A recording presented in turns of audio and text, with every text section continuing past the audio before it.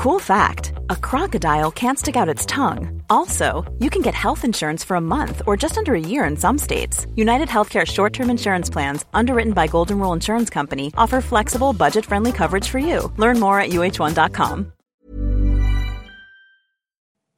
There's a centuries-old debate about violence between people. Is this something we're born with, or is it a product of the environment in which we grow up? So understanding the causes of violence is important if we want to try and reduce it. And so there have been hundreds of social experiments trying to find this answer. But this week, scientists have taken a different approach, and they've looked across all mammals, and they've found as animals become more complex and more social, like us, they also become progressively more violent. But why? Laura Brooks spoke to Professor Mark Pagel from the University of Reading, who wrote a commentary on the study for the journal Nature this week. Well, what these researchers did was they collected data on levels of lethal violence in about 1,000 mammal species. Now that includes us. Humans are a mammal. Then using statistical techniques that have a look at the mammals that are closely related to us or the mammals that are more distantly related to us, we're able to reconstruct probable levels of violence in our evolutionary past. And what do they find? How do levels of violence in humans compare? Well, the really fascinating finding was that if you look at the probable level of lethal violence in all mammals, at the origin of mammals, maybe 100 million years ago, it was about 1 in 300 deaths one could attribute to lethal violence.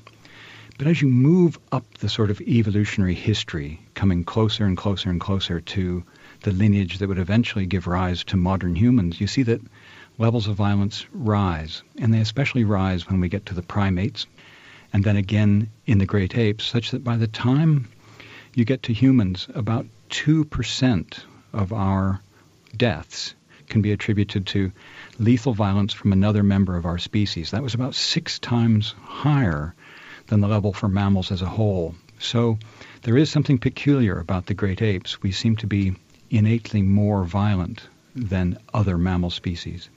What do we understand about why this might be the case?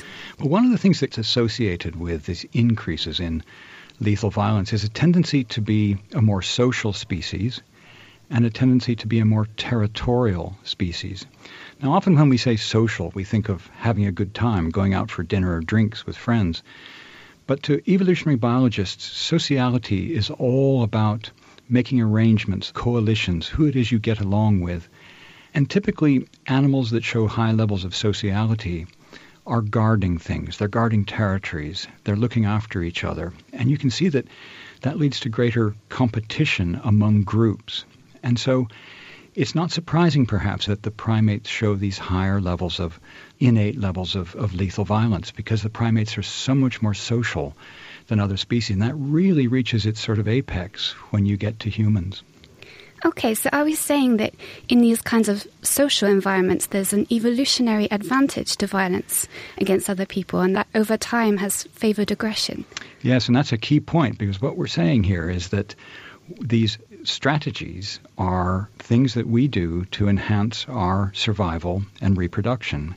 So it isn't just that we're annoyed with the person living next door and we treat them in a violent manner, but that somehow these tendencies towards violence have been valuable in our evolutionary history, so they've been reinforced. And any sort of innate genetically based tendencies towards violence then would have been positively favored throughout our evolutionary past. What does that mean for society today? Are we doomed to be violent creatures, or does this study offer some insights about how we might reduce violence and aggression? Well, one of the little bits of sort of optimism we can take away from this study is, even though in our evolutionary past so when we evolved as a species, we probably had about 6 times the level of violence of most mammals. We can see that throughout our more recent history, those levels of violence have gone up and down. And in the last 10,000 years or so, levels of violence have been decreasing.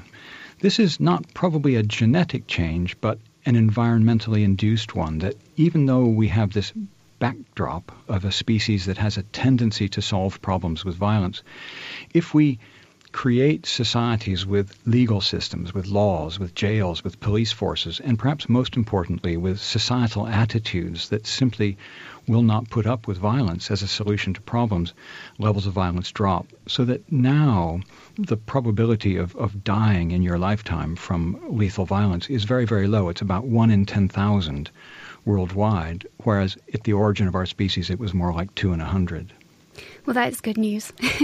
Yes, it is. So there's hope for us yet then. That was Mark Pagel speaking with Laura Brooks.